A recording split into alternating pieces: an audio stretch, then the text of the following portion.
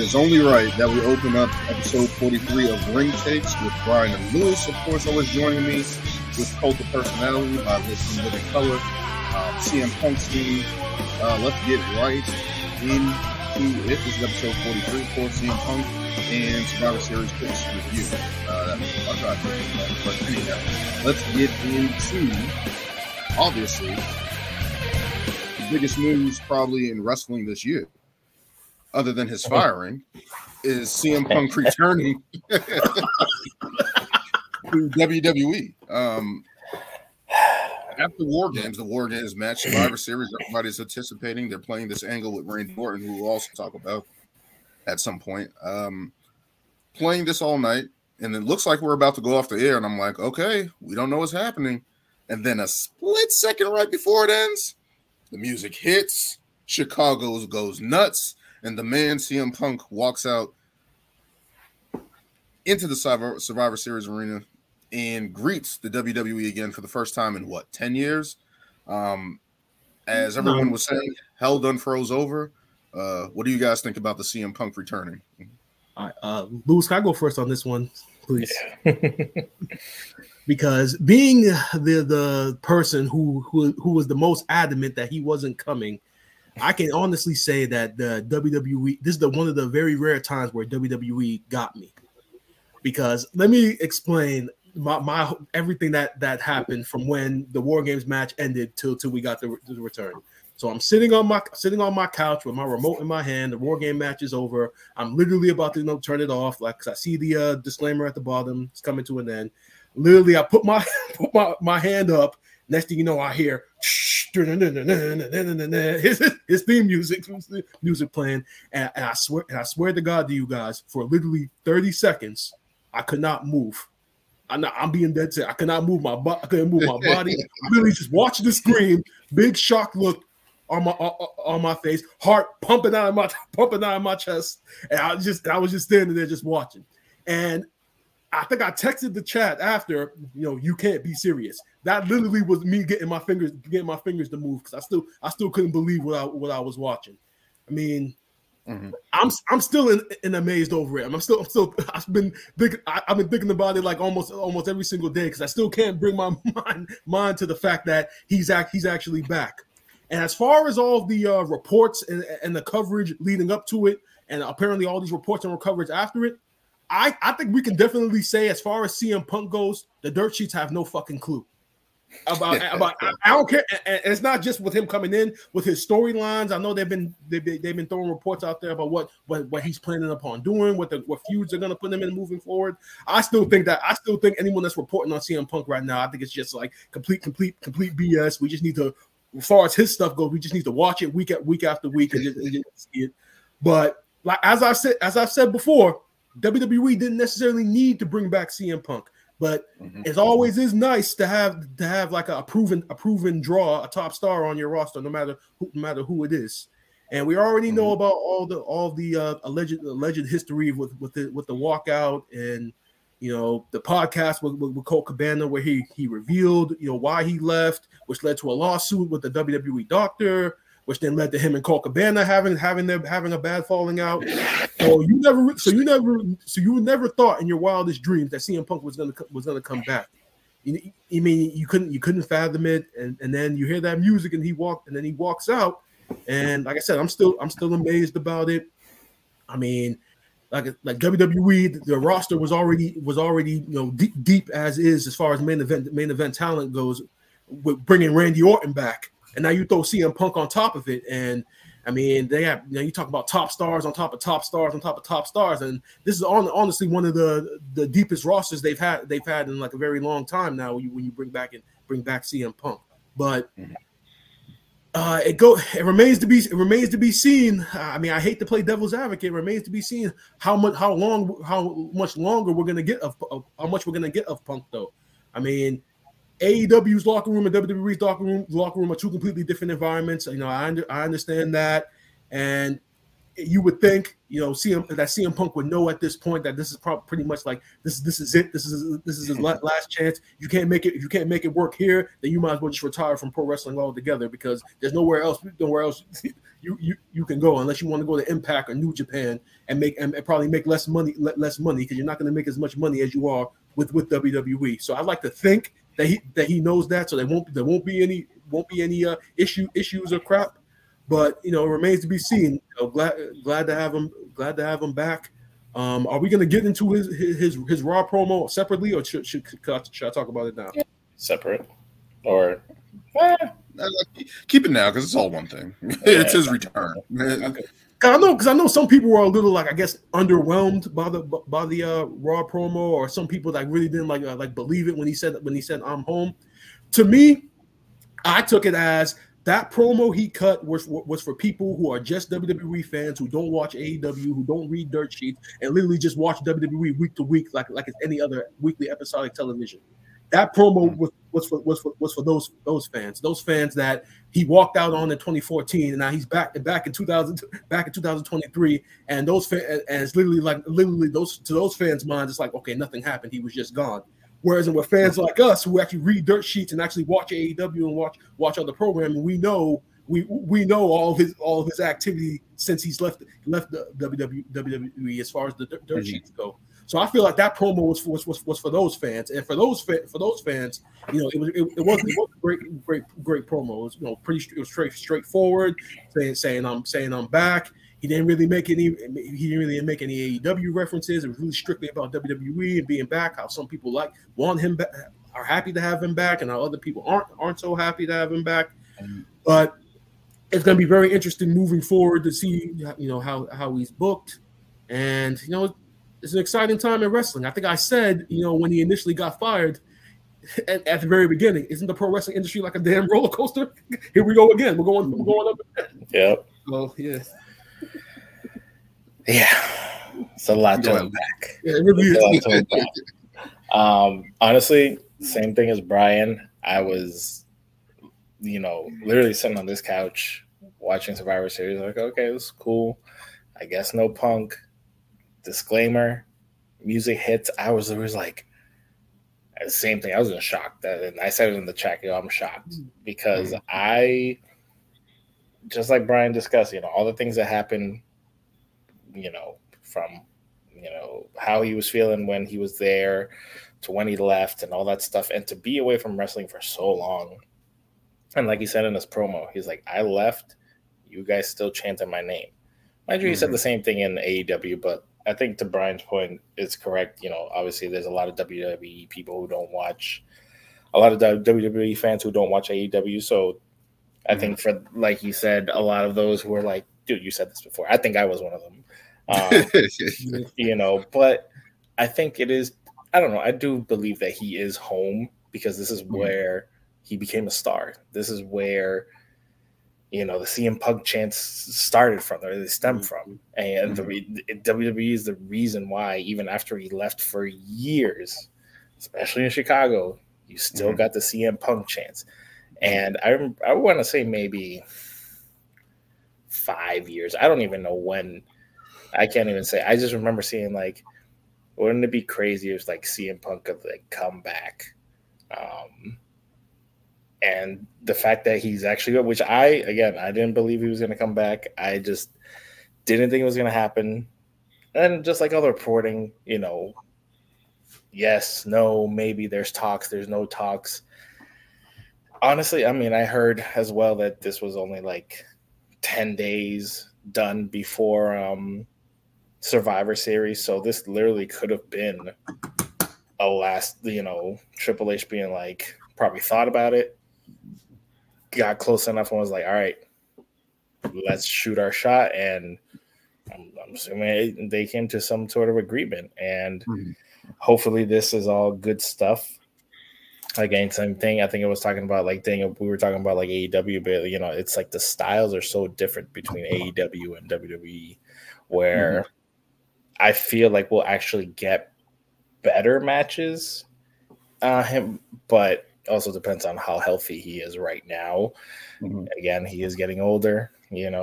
we're seeing a lot of more injuries with these older wrestlers, but fingers crossed. I really hope this works out. I think for his legacy, it has to. There doesn't need to be, they need to put egos aside and just have great stories, have great matches, and just he needs to finish out with a bang. The only thing, like Brian said as well, WWE is stacked right now. There's a lot of people who could be champion. You got Sami Zayn, you got Jey Uso, you got Drew, you got Seth, you got Roman, you got mid-card people, Gunther. There's so many options. You got Randy coming back. You got so many options. Cody as well. I think we've all been obviously LA talking Knight. about Cody, LA Knight. Exactly. Cody finishing the story, and then you throw this monkey wrench in there. It's like, are we gonna get a triple threat now? Like, I don't know. Like, it's just freaking crazy. And you know what was crazy?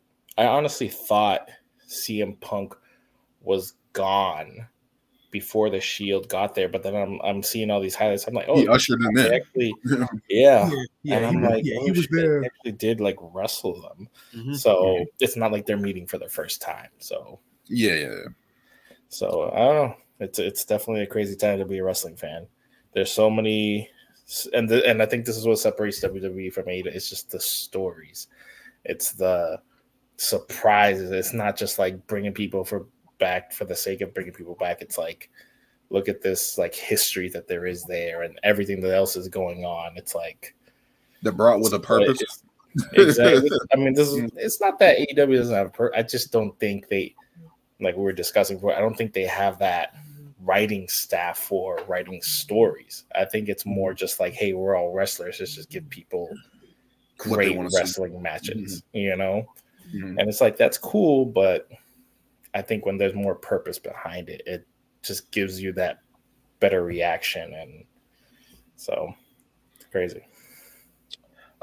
As the only person who said he would be back and that there was too much money to be left on the table, I will give Dan his credit. The first feud he should have is with Seth Rollins. Yeah. How many videos have been made on social media since he came out with Seth Rollins' comments, his comments, everyone is just kind of pairing the story together. Yeah, everyone is just like, this is obvious. Everyone's just trying to go ahead. One thing, because I said this in the chat, and afterwards I saw some stuff, and I was like, wait, that's actually could work very well. I said that they need to keep him away from Roman, but it's just crazy enough because it's like Roman literally has Paul Heyman, and that's a whole story within itself. That's like you can't even avoid it. And he did say the wise man told him, a wise man, in order to make your name, you got to leave. I know, Dan, that Cody story might not be finishing this Mania. Come on. See, now we have to go to Mania. Let me talk about CM Punk first. In terms of the surprise, the way they did it, of course, baiting us in, of course, the Randy storyline all night, which we'll talk about later. But then going into the ending cinematic and panning out, they did that perfectly. CM Punk coming back, obviously, I think it makes sense. And I've been saying this to everybody, especially since that his return. The Royal Rumble is going to be stacked. like that's the main thing I got from this, because we got Randy returning on the night. You got CM Punk coming in. You got Sami Zayn. You got Kevin Owens. You got LA Knight. You got Jey Uso, Drew McIntyre. All these branching people now into this one Royal Rumble who don't have the title. So if you're not competing for the title at the Royal Rumble, you're in the Royal Rumble. And I think this is probably going to be one of the most stacked Royal Rumbles since like 2001, when they had Austin, they had Rock, they had The Undertaker. I believe, no, Triple H came out, like they just had Kane went on a run, like they just had a stacked Royal Rumble. But just having CM Punk back in WWE, I think it just makes the most sense.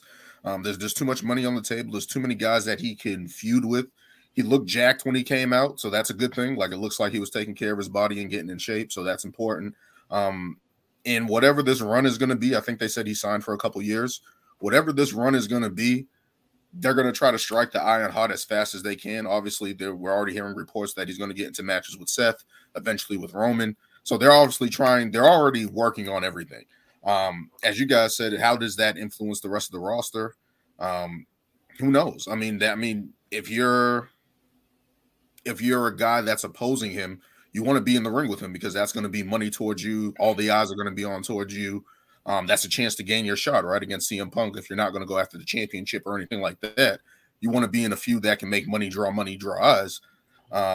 And that potentially puts it on the table. He can feud with Jey Uso. He can feud with Drew McIntyre. He can feud with a lot of people that we've always wanted to see him fight. He went to AEW. LA Knight, like, the promos potentially between those two. Like, that's going to be crazy. Two guys just going off the cuff like that. So just the potential that it brings to WWE, I think I'm always going to look at it as a positive because it's like you get so many variations of this now. You get so many branching storylines from this now. As you guys alluded to with the storylines, there's built history there with multiple people, like the Shield he's touched bases with, the Miz, all these people, John Cena, who might come back. We don't know if he's going to come back or whatever the case capacity that would be.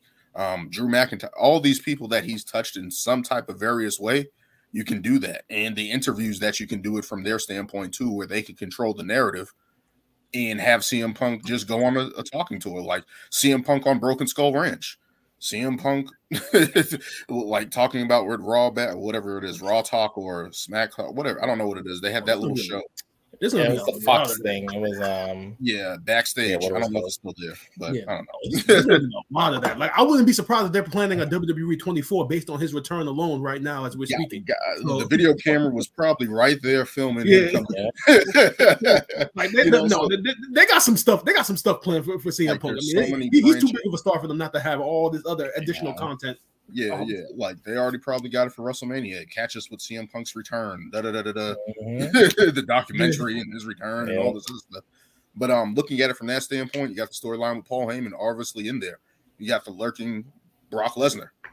If you ever wanted to bring Brock Lesnar in for a feud or anything like that, or them to go after Roman, you can that writes itself. That's going to bring eyes to the table. So from that standpoint, it's great for WWE. His promo on Raw coming out, I think they waited too long. He only had like 5 minutes to talk at the end. So I think that's probably why we got the I want to say PG promo of CM Punk right there. No pipe bombs or anything like that. No a long explanation. He just came back. He can't drop a pipe bomb. Hey, that's what the world was expecting. That's what the world was expecting. It's funny thing about it. So sorry to cut you off, Daniel, about that. I actually thought there was going to be some conspiracy theories online that either Randy Orton and Dominic or people that had segments during the 10 o'clock hour purposely were going over to fuck up his promo. So he wouldn't have. They did something. They had to have did something exactly. I thought we were going to see that. I haven't seen it. They had like 10 commercials before Randy Orton's match and right after his match. I'm like, so when is CM Punk going to get to talk? Like, I was going to say, so when Randy Orton came out, I think it was like 10:20 or something. I'm like, hold on. So talking about this match was supposed to be. I thought Punk was going to come out, then they were going to go to the main event. But when they did the main event first, I'm like, all right. So realistically, this should be ending at like what 10:45 to give him a amount of time. I look up, it's like 10:50, 10:51. Like the match is just ending. I'm like, yo, how much time is he gonna have? No, they did when he was cutting this promo, I remember it was 10:59 and he's going, and I'm like, hold up. He doesn't seem like he's done. Are they about to go off the air with him still talking? Like, yo, come on, we don't need this bullshit to start off. This is WCW back in the day. This is WCW back in the day before you see the ending. Cut. Exactly. Or like Shawn Michaels and Bret Hart back in the day where Shawn's kicked and they make this with Shawn super kick Bret and it didn't make air. Like that, but nah, just looking at it from that standpoint, they definitely rubbed him or like played a joke on him, or he was like in on it. Like they had that much advertising right before he comes out. Like, come on now. Like I was pissed. I'm like, what are they doing?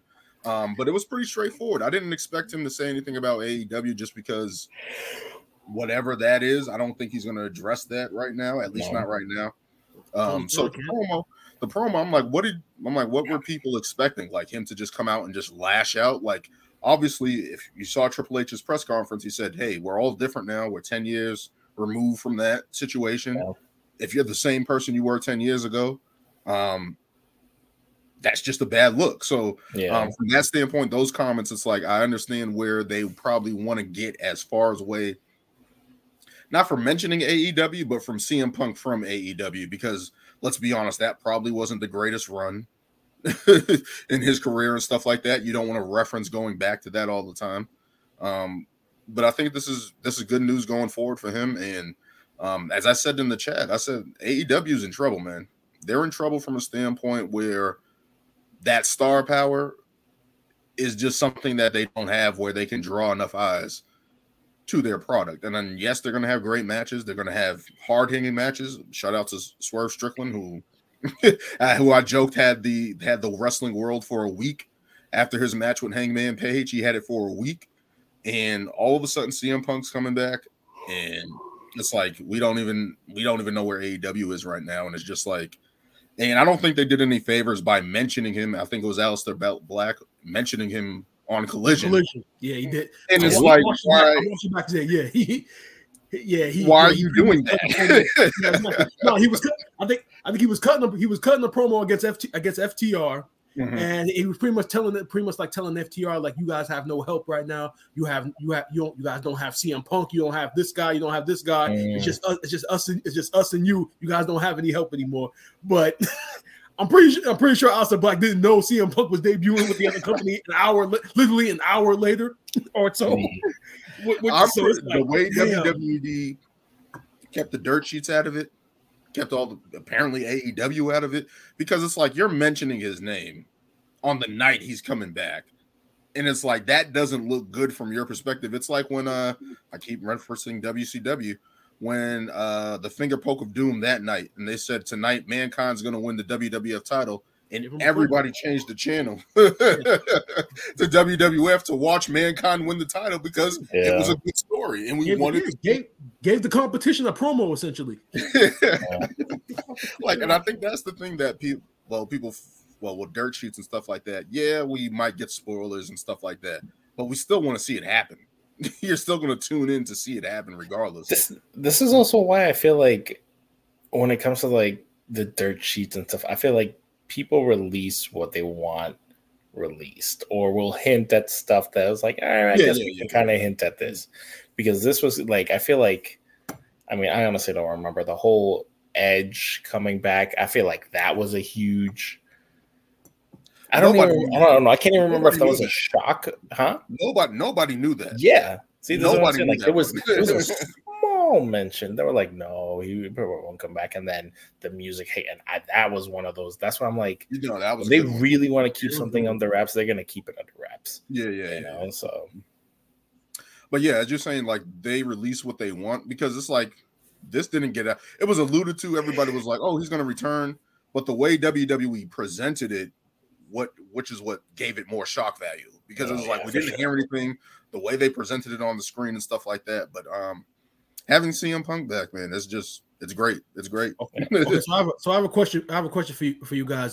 So during the Survivor Series, they kind of were telling this story with Randy Orton of he may show up, he may not show up. They had a backstage promo with Sami Zayn and Jey Uso talking about how Randy said Randy may or may not come. Now, I immediately was crapping all over that when they were doing it, because I'm thinking like, okay, you're getting the fans' hopes up now, because if the only reason you be even telling that story is if CM Punk is going to be in this match, or because you can't tease the fans like that and get their hopes up for something that in my mind wasn't going to happen, and now you see Randy comes back now Punk comes back. How brilliantly that they planned that out. So for when I remember we were talking about that, and I was like, "There's no way Randy wasn't coming out." I was like, "You can't advertise him." the Viper, the Apex Predator, all this stuff. Oh, he's gonna be, and then him not show up. I was like, that's why I thought the angle was kind of stupid because I'm like, no, the reason why he doesn't show up. Oh, his flight was delayed, or no, the reason why it was stupid was because one, the phone angle was played on multiple times. We got it in the LWO storyline with Carlito. We turn around and get it with the War Games women's match with Becky Lynch. And then we turn it around and we get the same thing with Randy Orton. This is the thing that messed it up. He confirmed that he was coming. Cody Rhodes said he was coming on Monday Night Raw. We get to the show. Where is he? Where is he? Like, I didn't like it from that standpoint. And it's like, and again, did he say he was going to be on Monday Night Raw, or he just confirmed that he was going to be at War Games? He confirmed that he was going to be at War Games. Yeah, on the Monday night before. So it was like we already knew he was coming. So it's like, why are we playing this angle? It would have been better to keep it a mystery and then have it come out. But it worked out because I think how WWE saved it. But yeah, it worked out. Let's just put it that way. It worked out. I didn't like the whole storyline, the angle of that, but it worked out. Definitely worked out very well. I guess apparently CM Punk is the first person that he debuts in a new company, comes back to an old company, and both returns social media wise are the largest viewed returns for both companies. Million or something. That says a lot. Largest returns on social media for both returns. Like that's crazy. That's just instantly crazy.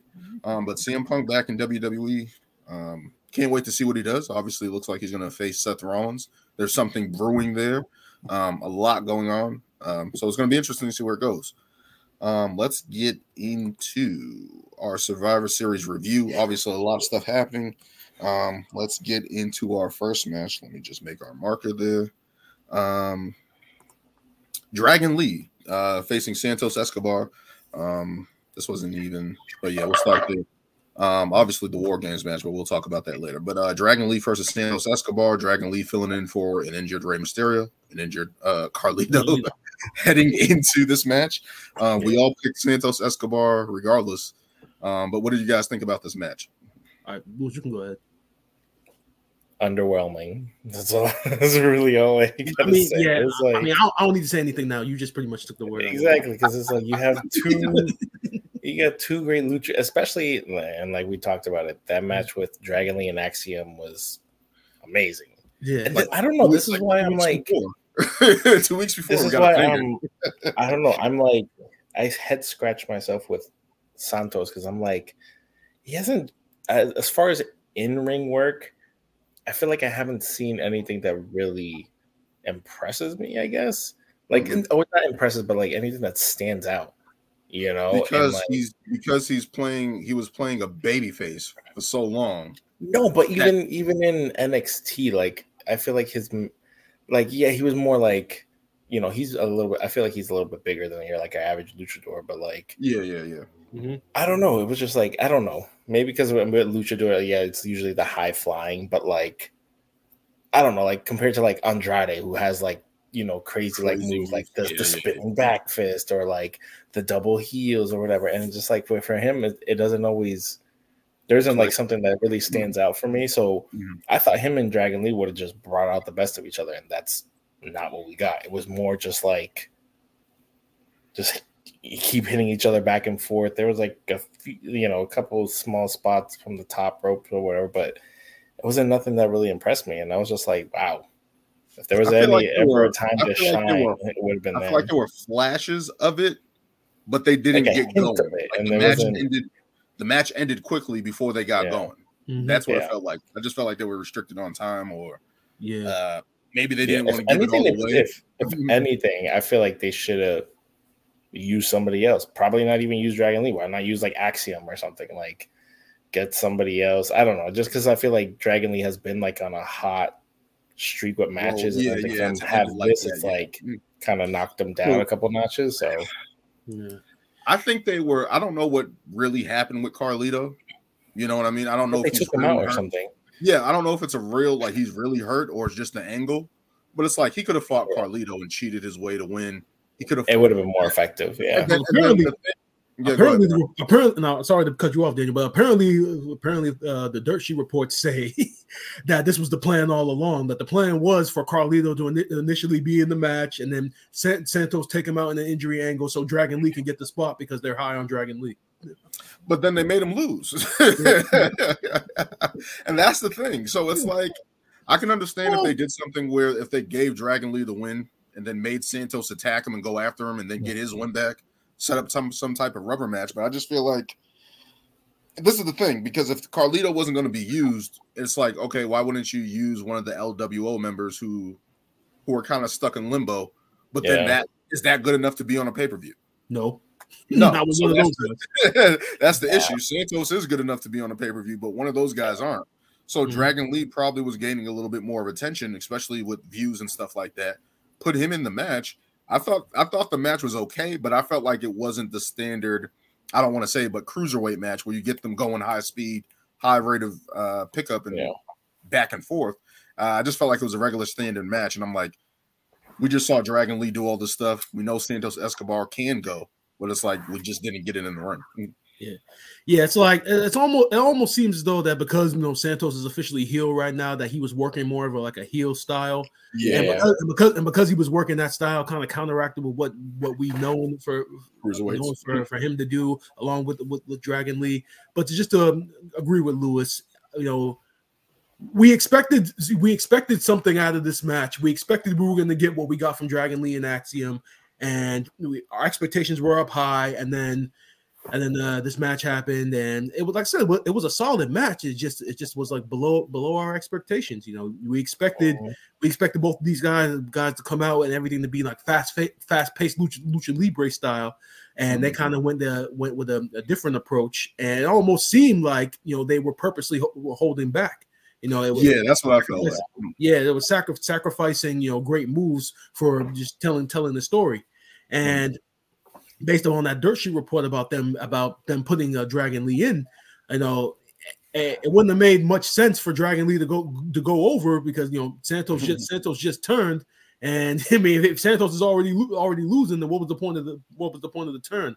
But at the same time, Dragon Lee's riding this hot streak. And why should he lose at this point if you're continuing to build him amongst this audience? So it definitely was in a situation where both guys kind of needed the win, but I guess in this case they kind of went with the story per se. And Santos just turning heel, and obviously he used cheap heel tactics to win the match. Like I said, the match was solid. It's just that we expected so much more, and I think moving forward we probably are going to end up getting a lot more from them. This isn't just a one match. We should. 2, 3, 4, 5 matches between the two of them, at least until Rey Mysterio comes back. They need to just have a rivalry, a mini rivalry. That's all it needs to be. They just have great matches, give them time, like 10 minutes in the ring, 15 minutes in the ring. If anything, they can just go back and forth. Like he gets a win, then Santos gets a win, and just like how much you want to bet there's going to be a rematch of this? Not on this week's SmackDown, but the following week. The following week of SmackDown, they're going to schedule. For sure. Watch. It's going to happen. But we'll see what happens with Santos Escobar's heel turn. We'll see who joins up with him potentially. But let's get into our next match. Gunther defeating The Miz in a highly anticipated bout. Not by me, because I picked Gunther. I picked Gunther. Me and Brian picked Gunther. Like knowledgeable fans do, like smart fans do. The longest you really want to go with the smart fans? You really want to go with that angle today? Hey. I'm sorry. Who's in third place? Not for this show. Not for this show. Any other show you could make that point. Not with this one. Hey. CM Punk is back. And Gunther's won. That's 2. That's 2. I'll take it. CM Punk, you don't get a point for that. Yeah, exactly. You don't get a point for that one. That wasn't in the tab. Yeah, I don't know. So I'll take it. Gunther and The Miz. So as far as the match quality goes, it really was a really good match. I especially loved. Excuse me. I especially love the end when they really really tried to make us believe that Miz really could walk away with the win with the low blow, hitting him with the low blow, and with the skull crushing finale. You know, they for a couple of seconds they had me. I was like, yeah, I was sitting there like, no, don't do it. Don't. As soon as I saw the low blow, I was like, no. See, okay, all right, okay. He kicked out. Don't give Lewis the satisfaction. Don't give him this. Don't give him this. I know. But is this program with the Miz done? I think they had they got another Raw. They had a promo. They had a promo on Raw. So obviously this is going to continue. I mean, I honestly don't see why they should continue with this feud at this point. I mean, this whole Miz as a babyface and Miz, it hasn't caught on for me. I don't know how it's caught on for others, but it really hasn't caught on for me. The whole Miz as a babyface thing, but it was a solid match. That sequence with Miz with the low blow and the finisher really got the fans and people like myself thinking they was going to win. Yeah. But at the end of the day, just another dub for Gunther as he continues to rack up the days on this title reign. Yeah, I don't know, something just because we've been talking about the Miz for a bit, and it's like yeah, I guess he's the babyface in between him and Gunther, but he's still a heel. Because you know, like in the match, he's doing the heel tactics. He's doing the heel tactics, and that was the only reason why I thought he might pull it off. Because yes, the Miz obviously isn't a better technical wrestler than Gunther, but he, being the heel, I would think he would pull out some heel tactics and shock the world, or. You never know. He could have brought out Maurice and could have scratched him in the face or something, and then boom, he got the pin. I don't know. And also, I just feel like, you know, Gunther's had a very lengthy reign with the IC title. The more I think about it now, because it's just like I think his opponents are starting to go down. At least for everybody who's on Raw. It's like, who else is he going to go against? And like, are we really going to wait till Mania for him to lose the title? I feel like that's just too long, you know. So that's why, because we've discussed it. You know, he's already passed the Honky Tonk. I don't know. Is there another title reign that he needs to pass? No, I think he passed them. Yeah, that's the longest. Yeah, that was the longest. After Honky, that was it. Yeah. So it's like, what else does he need to accomplish with this title? 1,000 days, Lewis. Is that what the scale is now with every title? 1,000. You gotta get to 1,000 days. This man is gonna lose it for 5 years. I mean, you gotta remember, for years and years, for the last couple of years when Vince McMahon was in charge of creative, the IC and the United States title were getting criminally destroyed as far as credibility goes. So if Gunther has to hold it for 1,000 days to bring the IC title back to the relevance and prestige that it used to have, I'm all for it. But this is what I'm saying, and who else is going to challenge for the IC title right now? It's like you got everybody who's in the main event picture right now, who's literally just in War Games, and then it's like he already beat Chad Gable, The Miz, Bronson Reed. I mean, what, he gets Ivar? He probably beats him. A night. Fuck the brand split. So is it officially fuck the brand split? The brand split's been dead for I don't know how long. I already told you guys. LA Knight is going after Logan Paul. I already told you guys that. That's already being set up. See, that's where it needs to go. I forgot Logan Paul was the U.S. champion. See, I was thinking that the other day too. But yeah, I don't think he needs to. I don't know. It makes sense that maybe he could lose it at Mania, but it's like, would you really want to have Gunther lose on the biggest show? You know, I mean, I don't think that's gonna hurt him.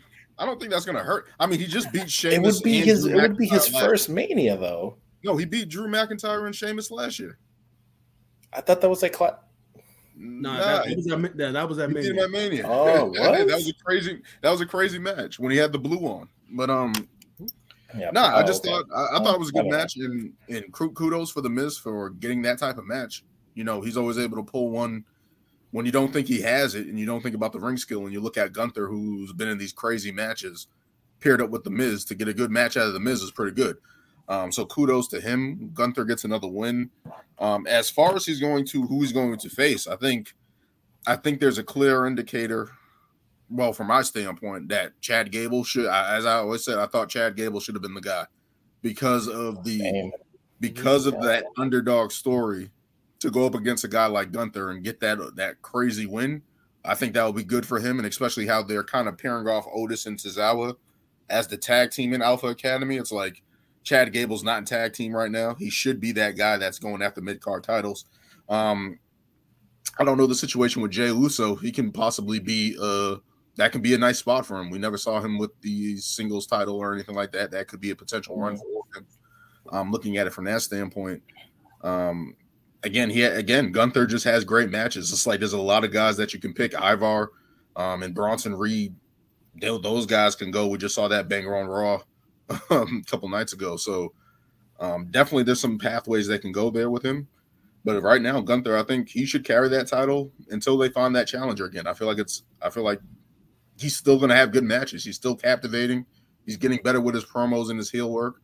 They're showing him more on TV with Imperium. So I feel like there's still a lot more road to go with that angle until he gets pushed. I don't know what they're doing with Imperium, though. Yeah, it's almost like Kaiser and they're having Kaiser and Da Vinci fighting one another. I think they're literally just trying to separate because does Gunther really need Imperium now at this point? Because years prior, when he was building his profile, having the group behind him was beneficial. But now, since he's like the longest reigning IC champion of all time, does he really need Imperium? And he's been doing it on his own too. So if he's a heel, he still needs them. He still needs them because whatever babyface champion he's going to face, that gives them opposition. And so I think from that standpoint, he needs them. I just feel like either somebody else is going to join them, or they're kicking Vinci out, and then they're going to replace Vinci or Kaiser or one of them. So I think that's the angle that they're going to go. But yep, the Gunther continuing his reign, and we'll see where it goes. Next chapter for that, we'll see. In a hard-hitting affair, we got Rhea Ripley defeating Zoe Stark in a highly contested matchup. What do you guys think about this? Mommy taking the win and continuing her reign. Was it highly contested? I thought it was a good match. I think Zoe Stark is good. Did anybody really believe Rhea was going to lose? No. Exactly. It's a highly match. It was good though. Yeah, and I think I said it during the when we were making our picks, like how underwhelming the whole build was. And and I will admit, live, I didn't watch this match because I was putting my son down, but I did go back and try to watch this match, and I just couldn't get into it. Like I was trying, but every time I looked at Zoe Stark, I just looked at her and I was like, I don't believe it. I don't believe you as a legit threat. So everybody, wait. So everybody wanted Liv Morgan to win. And everybody was fine with that. But Zoe Stark can't have an entertaining match against Rhea Ripley. Huh? Liv had the money in the bank, though. Come on now.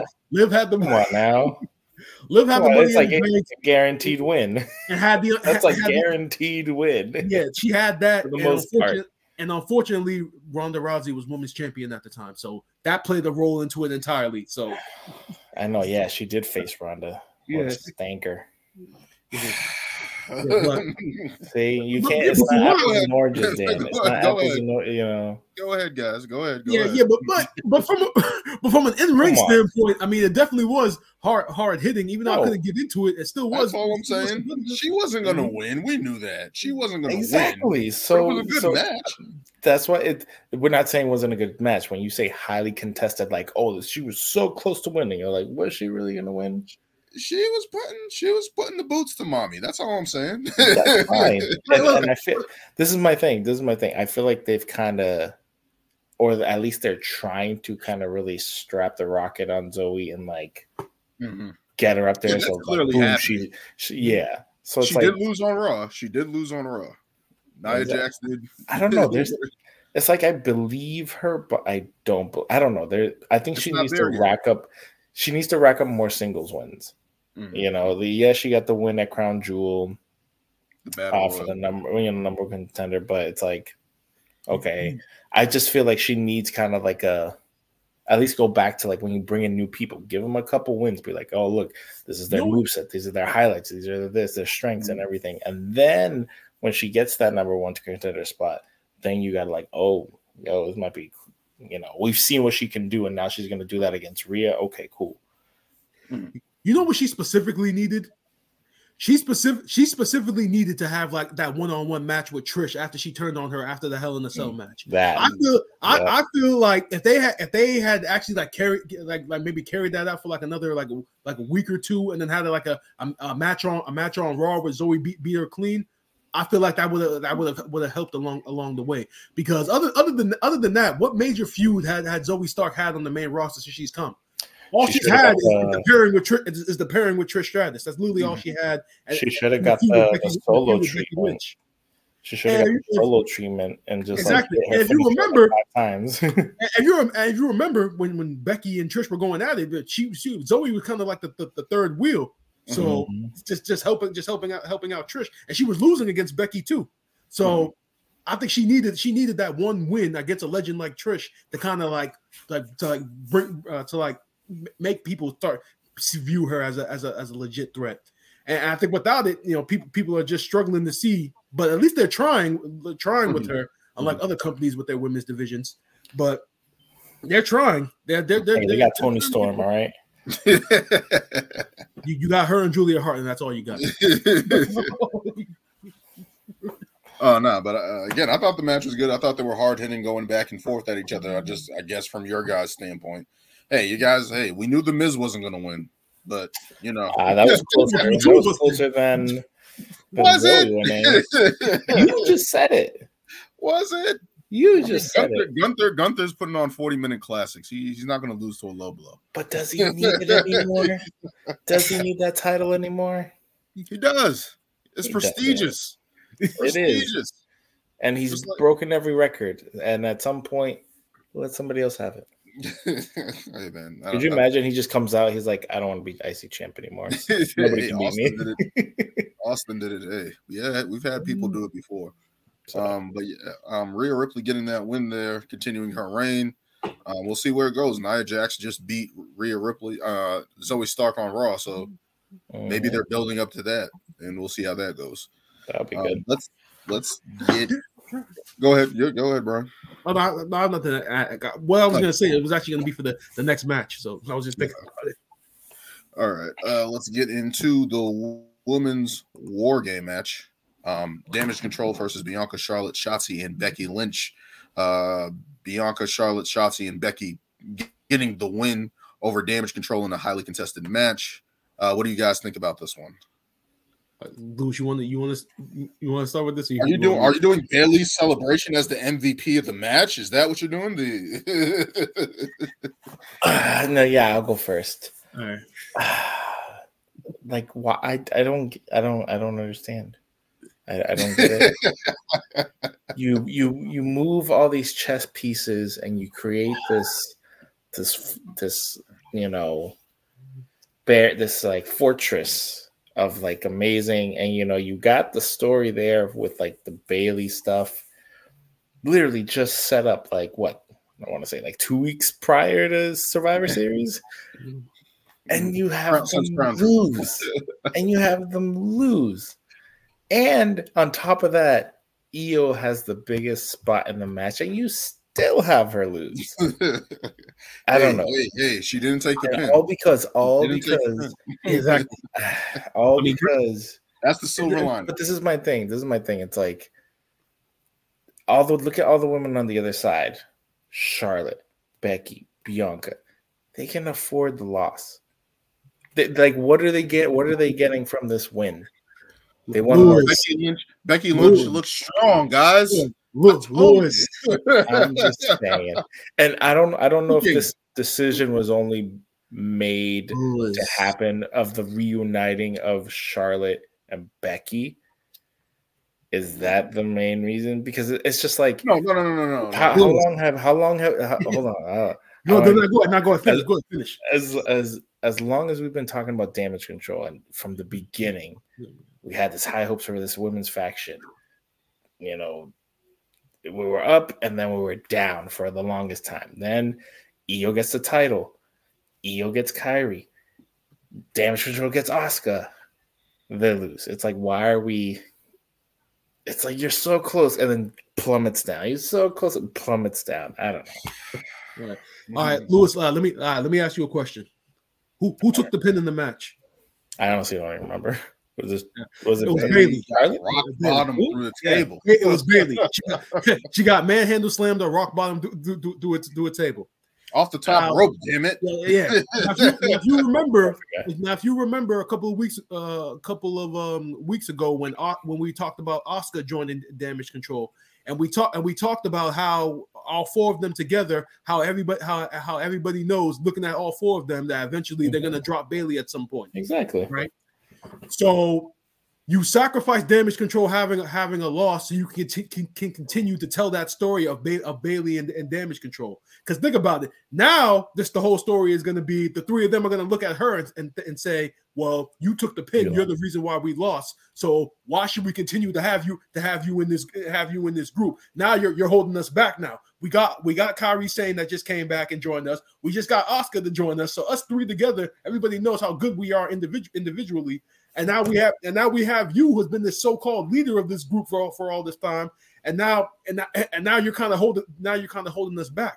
So I think they sacrificed them losing so they can continue to tell that story of Bayley now being the weak link of the group. Because when you see all four of them together, you think, oh, they're gonna drop Bayley at some point, right? You and I don't know. I always think of this angle. I always think of the evolution angle. Like he won.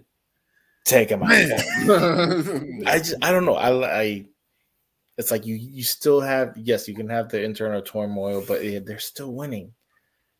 And like we said, we all know that Bayley's gonna get booted out. I think it does more for the group. Winning gives them that, yo, look how strong they are. But then they're like, yo, we're so strong, we really don't need Bayley. I agree with you there, because I feel like at that point, one, we don't need Damage Control taking any L's. I know Io didn't take the loss. She had the biggest moment in the match, obviously, with the trash can. But she didn't take the L, but their team took the L. And It's like, that's not how you want to book your champion looking strong. But just in general, I feel like what you're saying is that they could have kind of dragged this out a little further, have them win. And then even when the turn does happen, when they do turn on Bayley, you actually have a little bit more sympathy. Yeah, you still have a little bit more sympathy for Bayley, because it's like she helped you win the match, et cetera, et cetera. Now you guys turn on her, or whatever the case may be. Having her, just from a performance standpoint, Bayley was kind of the MVP. She entered in first. She was saving everybody from pins out the match, and then she ended up being the last one on her own. So it made her give a valiant effort in that, and I think that's going to be lost and everything. But as term as Damage Control taking the L, it's like, did they really need to take the L, especially with just getting Kairi Sane, who just came back, Asuka? Like, that should be a powerhouse tandem, and they didn't win. And it's like, I don't.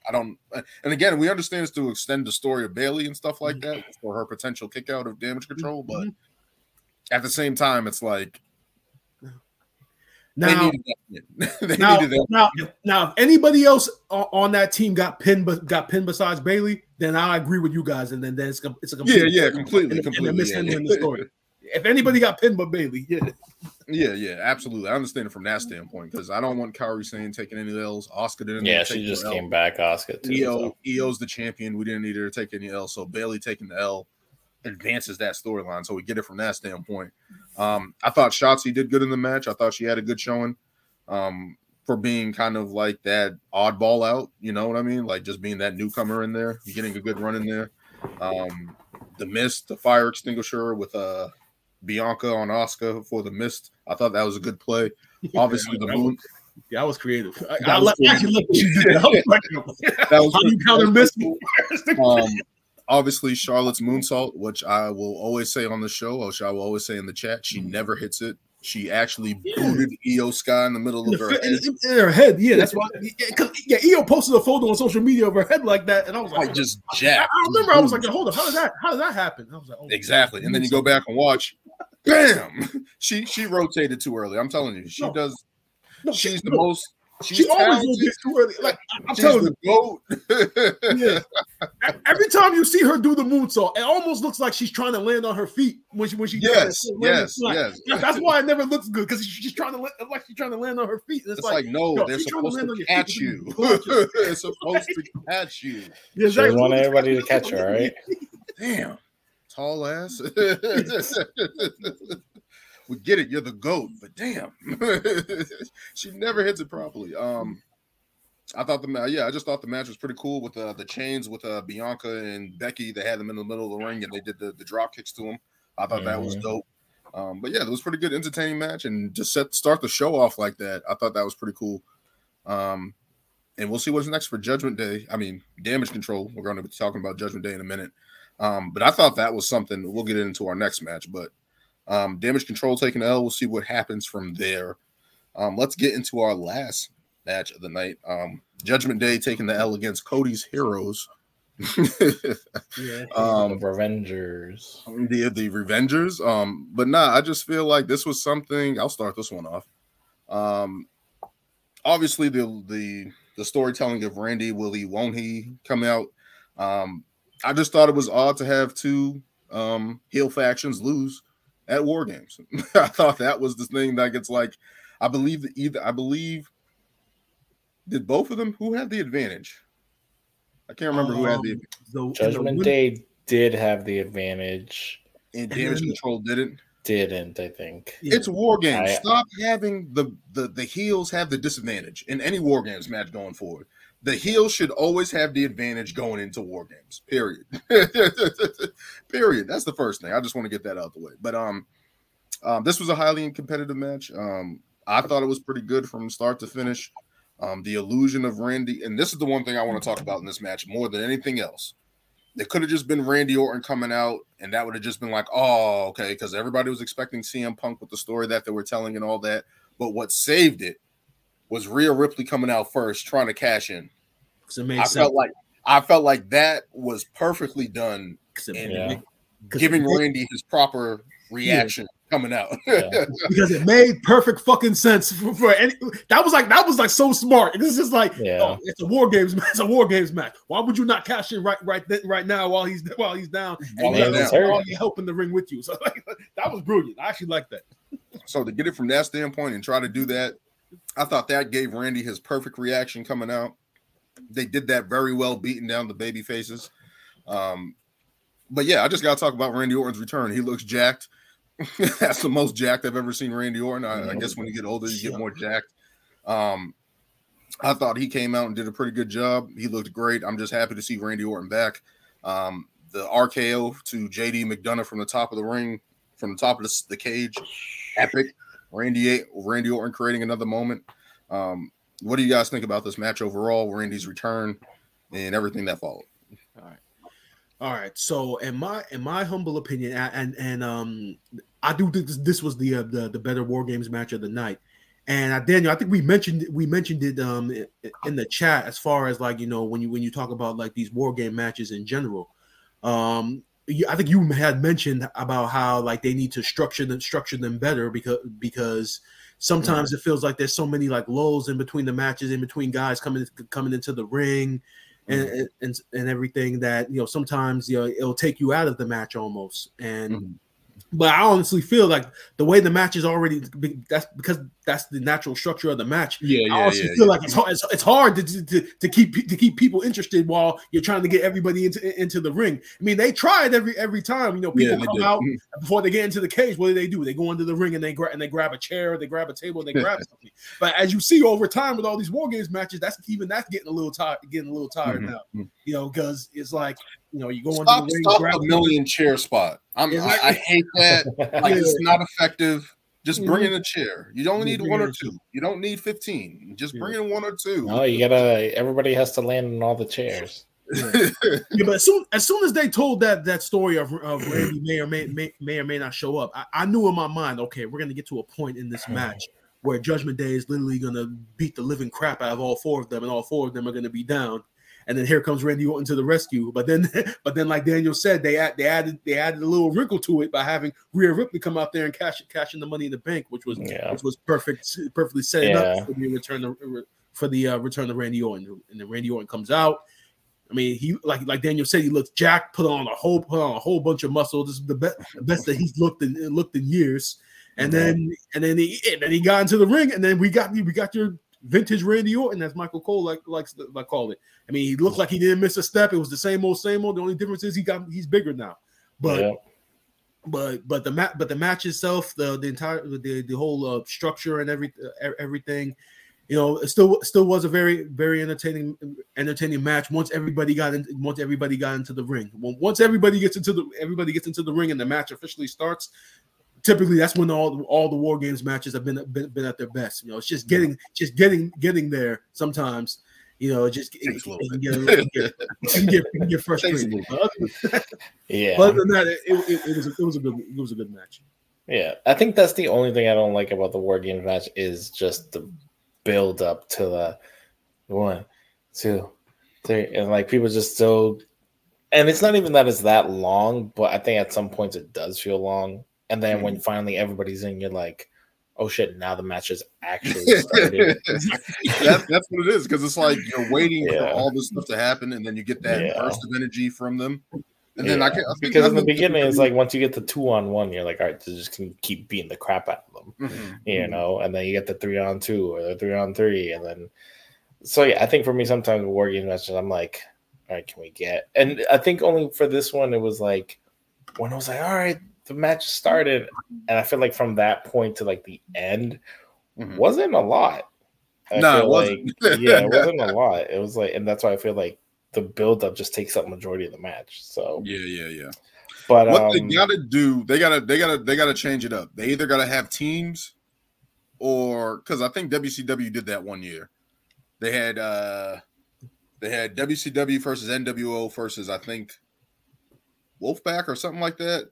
And the winner, and this is what they got to do. They got to start adding stipulations to War Games. They got to figure out a way to get that so it's more impactful. That's my stipulation. So you get number 30 in the Royal Rumble. You get a number 1 contender shot at Royal Rumble. They got to do something with it. It's like it means something. Like you get. Yeah, they got to do something, because I think that makes sense. Yeah. So in the first War Games match, supremacy, right? Yeah, like, fuck out of here. But anyway, in the first War Games match that they did in NXT, they had 3 teams. They had Undisputed Era versus Roderick Strong and the Authors of Pain. So and that was done perfectly. I think they had it set up so I think 3 people started, and then that's how they got to do it. And then they would have the rest of the guys come in, and then honestly, psychologically, that makes more sense, because then you got the 2 guys from the opposite teams that kind of have to like force to work together when the other guy's team comes out. So psychology wise, it makes sense. It keeps things interesting. When you go in one person every 2 or 3 minutes, you know, slows the match down. Or they need to just speed it up and just be like every 2 minutes, 2 minutes or 1 minute. Like that one year when they had the Royal Rumble, and I think it was 95, and they had people coming out in 1 minute intervals, and that shortened the shit out of the Rumble. They didn't have enough guys. Yeah. That's what it was. But just in general, I think they need to spruce it up a little bit. It's not that War Games is bad, because it's just as we always say, organized chaos, right? Yeah. But they just need to spruce it up a little bit. Either have teams, have it as a tag team, do something with it. There's something more they can do with War Games. Yeah, I feel like if the tag titles, but I guess it's also different because it's like you have 5 guys in there, so it's like who gets the titles? I don't know, whatever. But back to the actual match, like, and it's funny because when I saw them kind of setting Seth up, I was like, oh, could they cash in right now? And then you see Rhea come out, and I was like, I guess it's possible. I mean, we all knew it wasn't going to happen because who's waiting? The Viper. And yeah, I was definitely excited to see Randy, which I knew he was going to be back. And I was like, just to see that his fucking perfect power slam again. Mhm. The thing of beauty. I think he probably has the best power slam ever. And yeah, it was just great seeing Randy back. I think it's crazy to think that it's been 2 years since he's been here. I thought it was a year, and they were like, "No, it's been 2 years." I was like, "Jesus Christ, where the hell have I been?" I've been watching, but crazy. Time flies. No, it's great to have him back because it's like he definitely has a void there. It's like Randy does bring something to the table, regardless. Like he's obviously going to be a Hall of Famer, 14-time champion. We've seen him many title run. He needs another title run. I don't know if he's going to get that title run. I think he's going to compete for a title. I think he's going to compete for a title. No, I think he'll so get good. No, I think he'll get one. I think he'll get one more. Matter of fact, Daniel, you're right. He's not going to get another one because if they give him one more, then he has to beat John Cena's record because they're not just going to let him get to 15.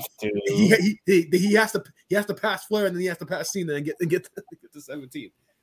So I don't think they're gonna. I don't know if they have to do that, but because isn't Cena's at 16, right? 15, right? No, he passed Ric Flair, so he's supposed to. No, he hasn't passed Ric Flair. Yeah, he's tied. He's tied. Is it tied? I think he's tied. I could have sworn he was one under. Look, I thought Ric Flair. Ric Flair is at 15, isn't he? 15. No, he's at 16. He's 16-time world champion. Yeah. I could have sworn that when Cena won his last world title, the commentary was hyping it up as in like he just eclipsed sports entertainment's greatest mark. John Cena's 16. So it's 16 apiece. So really? 16.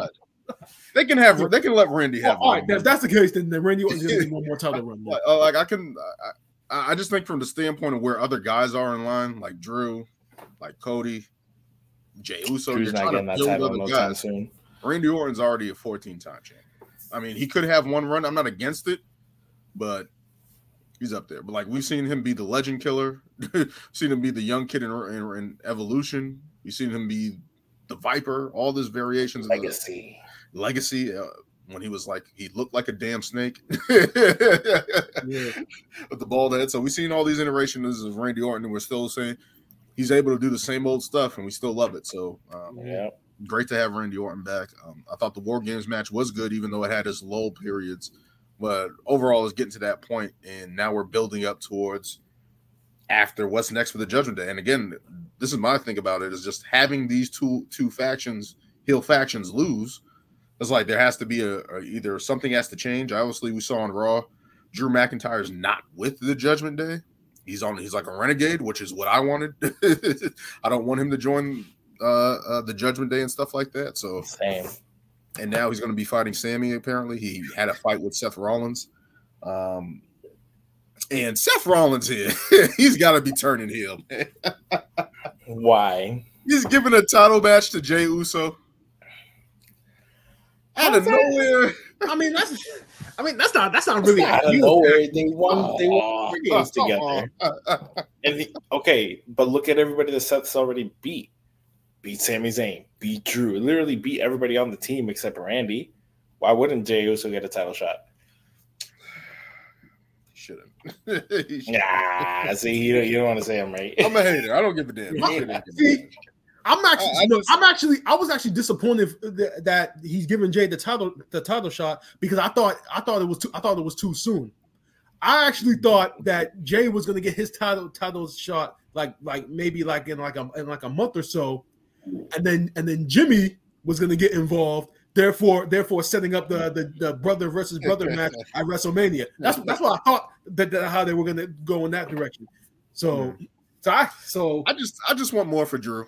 And I feel like he's the guy that needs to win the title. We always feel like, and again, Seth Rollins with his back, all the stuff about his back, they keep playing it. And I'm like, if there's anybody to kick his ass and take the title, it's Drew McIntyre. I don't know if that plays into a cash-in with Damian Priest, and then he cashes in, costs Drew the title, and then they go clash at each other, whatever the case may be. But it's like, we need some things cleared up here. We need Drew McIntyre as champion. We need the Money in the Bank cash-in. Do we need him as champion right now? I feel like that. I feel like that opportunity's come and gone. Oh, we didn't get Clash at the Castle and didn't beat Seth. I don't think it's in the cards. At least not until after Mania. or at. He wasn't even the deciding factor in War Games. Wasn't even the deciding factor in War Games. Like I don't know what's next. He's gonna like going into Mania. I feel it's exactly. It's sad. Drew McIntyre is pretty much the Dallas Cowboys right now. Some way, somehow, when it counts, he'll let you down. And for the last 5 matches. And then y'all know you watch First Takes and you know who I got that from. So yeah. Stephen A. Smith. Yeah. Oh man, some way somehow he'll let you down. Like, oh man, no, it would like I just don't get it. I don't know what they're doing with him, but it's like he's not winning. We got the contract yet. We got the anger. We got the mean streak that we've all wanted because we can definitely see the contract yet. Like we can't give you this title until we get that John. I don't understand why. I don't know. I don't know what's going on. I mean, there's been so many mixed reports about it. I think I've read one report saying that it's not necessarily an issue with money or anything. It's more of a thing where he wants to go back to Scotland and see his family for a little bit. Take some time off and like spend some time with his family for a couple of months and then come back to work. It's like. I mean, or he gets the title and then the cash-in happens on him. I'm sorry, that would be so disappointing. I mean, that's the only thing where it's like he wants to take a break from wrestling and go be with his family, and that's what's holding things up. It's like, all right, let him go relax with his family. Then if he hasn't been back to Scotland in I don't know how many months, 17 years or something, or whatever month, I don't know. Like, bro. I mean, if that's the case, I mean, they got Randy Orton back, and they signed CM Punk. So, like I said, like the money's there again because I think that's just something that I wanted to talk about in the CM Punk part. Them getting the Endeavor and TKO status, whatever that is, that is way more international base, especially with UFC going to like Brazil, Japan. England, the UK, and stuff like that. That opens up the doors for WWE in a way that probably they couldn't do on their own. Maybe there's a little bit more leeway with there and more international travel and stuff like that. Obviously, the TV deal. You got Punk, you got Randy back, you got those megastars on TV now. So it's like the money's there to sign Drew McIntyre. That's why I wanted to bring that up. Yeah. Like that shouldn't be an issue. If he does want to go home, it's like you should have had your injury angle and then went home. It's like if I'm WWE in my mind, I'm like, yo, you're getting hurt in like August. You come back at the Royal Rumble. You get 6 months with your family, come back at the Royal Rumble, and then we start your Mania push. But it's just like I don't know where he takes that break. You know what I mean? If that is the case, I don't know where or when he takes that break. So it's like. With your storyline character, again, I like the character that we have. I don't know about the skirt in the ring and all that stuff, but we got the character. We got the character that we want with the leather jacket. We're getting the innuendos of the Scottish psychopath, the mean streak Drew, and it looks like that's going to start with. It's not a skirt, man. It's a kilt. Have some respect for Roddy Piper. Again, that just brings you back to the '92 Royal Rumble when Roddy Piper comes out and he's like. Roddy Piper helps out, I think, Ric Flair in the match, and he goes, "I'm sorry, it's not a skirt, it's a kilt. It's a kilt." Bobby Heenan, right? Yeah. And then he goes back attacking Ric Flair, and he's like, "Oh, it's a skirt." It's a skirt after all. But yeah, like we're getting that mean streak, Drew. Apparently, Sami Zayn is the I can't even say it. The sacrifice and all this, sacrifice and all this, going up against Drew, and that's another thing. Sami Zayn's character, I'm just like, what is he? Just fighting for the greater good? Is he like the sheriff of Raw or something? Like, he's a good guy now. Like, he's a super baby face. He's a super baby face, the super white meat baby face. I'm like, oh, what is his character like? He did say he wanted to get world championship. He said he understands where Drew is, where we both lost. Against Seth and all that, the bloodline both cost us. So there's some parallels there, but it's just like we needed to get those guys in like single match gold. Like he needs to be competing for the title, even though he had his title shot. But it's like we need to get. I feel like Sami should be champ. At least get like one run. Somebody said I feel like he's earned it. I was talking to somebody like he should win the Royal Rumble. I'm like. It would be crazy to have him in the Royal Royal Rumble. He would get such a pop if he did.